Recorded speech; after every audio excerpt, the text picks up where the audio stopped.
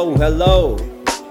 Welcome again to Gospel on Tap, soon to be renamed Kingdom Polemics. I doing devotions this morning with my kids, and I did an episode on eschatology yesterday with Michael Bowman, PCA pastor, who has a podcast called Restless.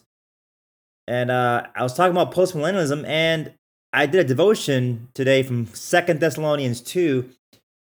And as I was unpacking this, I was like, you know what? It'd be good to not make an all-out episode, but just put some stuff on tape about this. I want to talk a little bit about eschatology from a postmillennial perspective from 2 Thessalonians 2.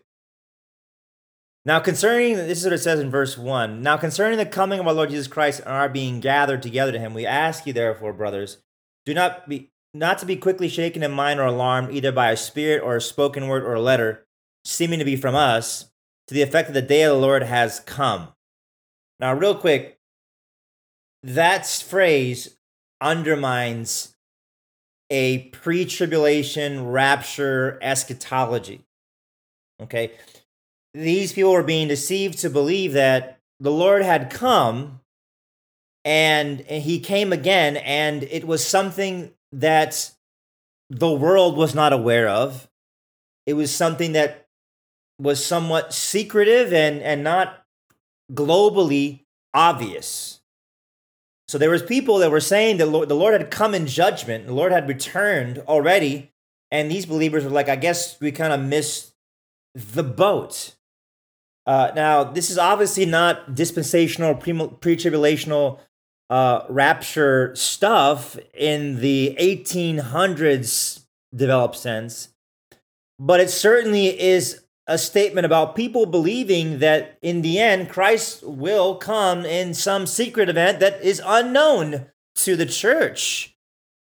Very clearly that the coming of Christ finally to gather the church will not be something that is secret.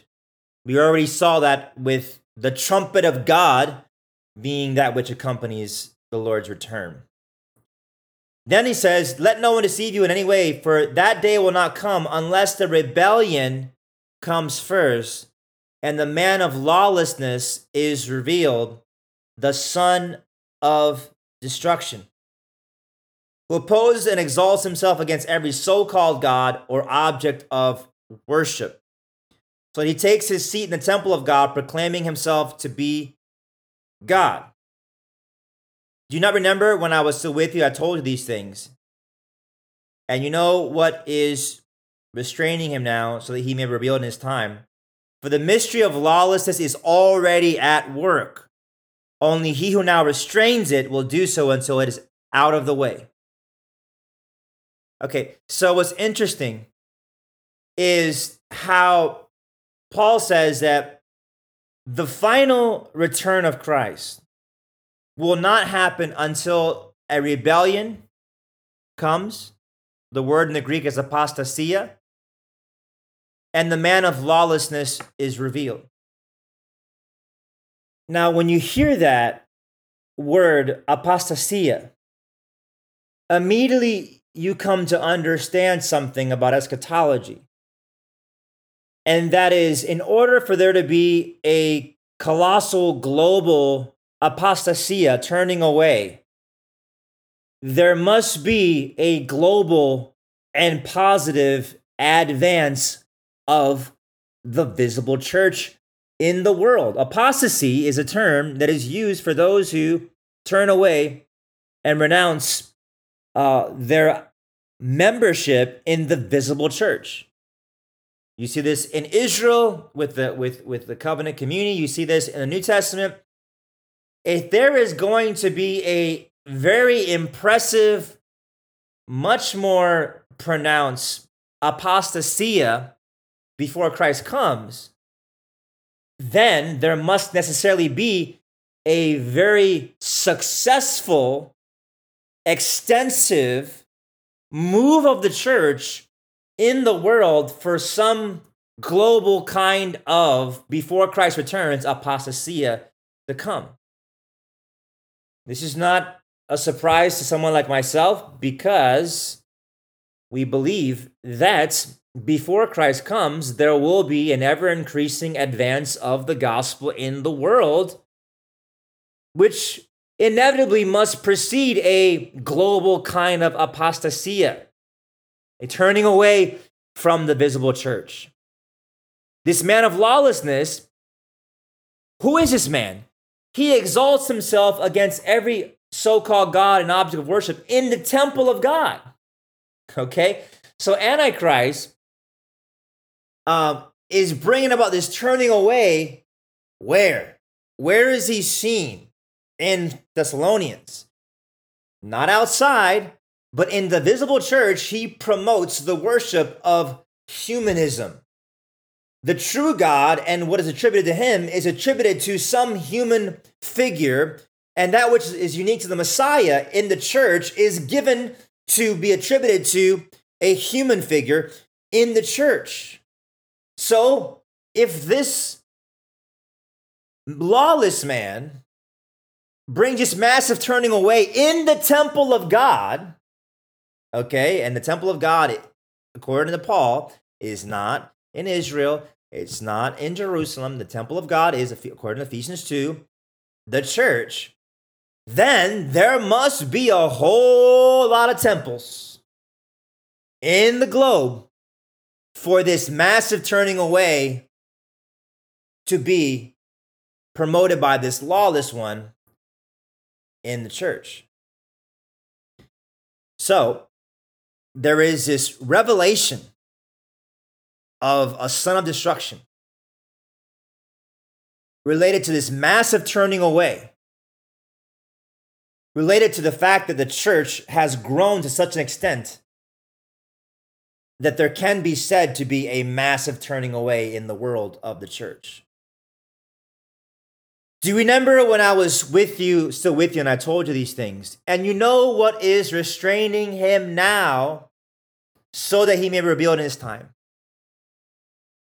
For the mystery of lawlessness is already at work. Only he who now restrains it will do so until he's out of the way. So notice something. For those who believe that Antichrist right now is in this ever-increasing, ever-abounding numerical power, this says that only in the end, when he is no longer restrained, will that be the case. Right now, the mystery of lawlessness, which is already at work. So this goes against the over-exaggerated preterist who believes that the lawless one, okay, was entirely vanquished, okay, in the first century. And all of this is speaking about the fact that the first century this took place. That would make no sense, by the way, in light of verse 1 that says, now concerning the coming of our Lord Jesus Christ and our being gathered to him. So Paul is saying like the final day of Christ, and now I'm going to talk about things that already happened or are about to happen. So Paul is saying that these things about the mystery of lawlessness and the son of destruction being revealed is related to the conversation about the final day. So if Paul said these things about the first century and 2,000 years have passed, that makes no sense. But what does make sense is that the mystery of lawlessness is at work. Okay? Satan and Antichrist is not purely a first century phenomena like the hardcore preterist, which can be in the post-millennial world. It's not purely a last day or last hour phenomena like the dispensationalists say. The mystery of lawlessness is at work. So Antichrist was a reality, is a reality, and will be a reality. But there is a restraint. Okay? This is a parallel way of talking about how Satan is presently bound between the first and second coming by a chain. Okay? So, right now, there will not be a pronounced, climactic, globally profound expression of Antichrist, because there is a supernatural restraint. In the present, we should expect a ever-increasing move of the gospel in the world amongst the nations, because there is lawlessness being restrained, though it's at work. For those of you who want this oversimplified, is Satan just doing what as much as he wants, more and more and more, and making Babylon huger? Or is Satan totally gone out of the picture, and now we're just going to just kill it for Jesus with no apostasy? This verse makes it really clear. There will be a restraint that leads to a massive increase of conversions, which will then lead to a unleashing of that restraint in the end, which will lead to a great turning away. So there is that lawlessness is being restrained. Now I want to notice something else about how many times Antichrist is said to be the lawless one and lawlessness at work. That's significant because if you think of satanic, think of somebody who nullifies God's law, diminishes God's law, and makes man this divine-like lawgiver. So whenever in the church God's law is diminished, whenever in society man becomes the God-like standard bearer, that is the mystery of the lawless one, okay? That's very important for our day because we have this tendency to either in the first or in the second or in the third use in the church or in society diminish the authority of God's law. That is the satanic deception. Okay, so Satan is presently the lawless one is presently working, but he's presently being restrained. So the idea that right now in the present we should expect Satan to perpetually increase in lawlessness goes against what Paul is saying about the restraint of lawlessness in the present, and also the apostasy in the end, which implies a success of the visible church, a success of the temple that would precede and be demanded for a apostasia of a global nature. So all of this stuff about Satan is saying that Satan is indeed in work in the world, but the gospel is indeed going to work more successfully than the work of Satan. Then he says, and the lawless one will be revealed, and when the Lord Jesus will kill him with the breath of his mouth and bring to nothing by the appearance of his coming. Okay, so all of this, when the lawless one is revealed, the Lord Jesus will destroy him at his coming. And then it says, will be gathered to him, right? The coming of the lawless one is by the activity of Satan with all power and false signs and wonders, with all the wicked deception for those who are perishing because they refuse the love of the truth so as to be saved. So something to note about Satan's mystery of lawlessness is at work now, and also will be at work finally and more fully in the end, is that he impresses people with power and signs and wonders, not the love of the truth, love of the gospel. You want to think about what satanic working is?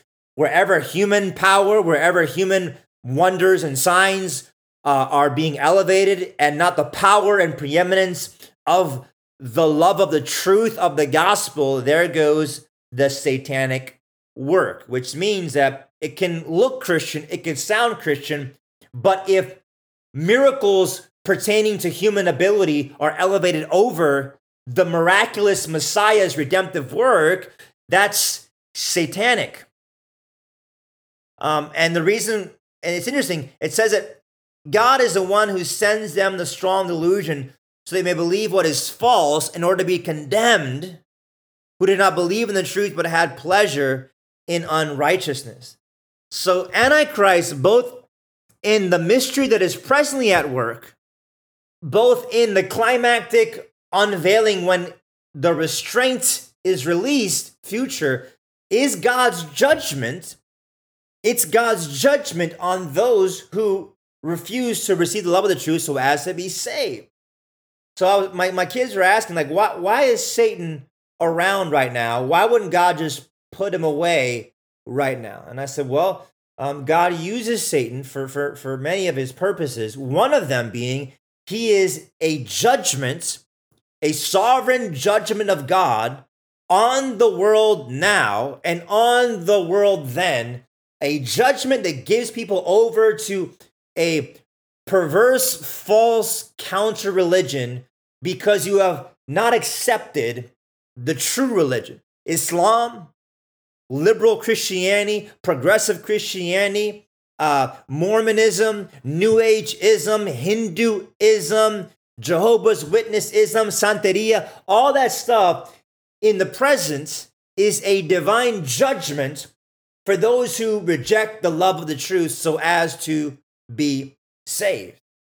And again, the fact that in the final phase, Antichrist's final climactic work is said to be a delusional reality that, by virtue of God's judgment, it implies that if Antichrist in its final phase is God's judgment on the world for refusing the love of the truth so as to be saved, it implies that this global falsity, okay, this global falsity is related to a global clarity of the true gospel.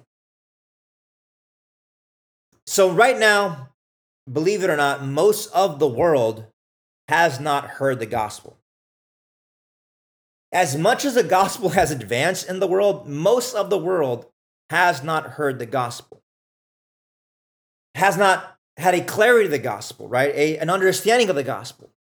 So for God to say that Antichrist in its final sense is a massive judgment based upon those who have known the truth, heard the truth, implies again that in the time that is now and coming, the truth of the gospel will increase and prevail, and most of the world will have the opportunity to hear the gospel, and the temple of living God will be so pronounced and so increasing and so globalized that when Antichrist comes to deceive, it will be in the temple, because the temple has covered the globe. The truth has covered the globe. Christianity has spread increasingly, and now people are rejecting in a more heightened sense a love of the truth, and now apostasy is in the temple across the globe because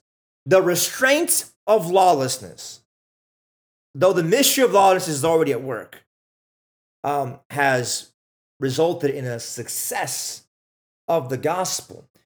So I believe if you read this, you must come to the exegetical conclusion that Satan was indeed dealt a death blow in the first century. But he's still at work, and he still will have a crescendo. You can't be somebody whose eschatology, like the hardcore preterist postmillennial, believes that all this stuff is first century stuff. That makes no sense.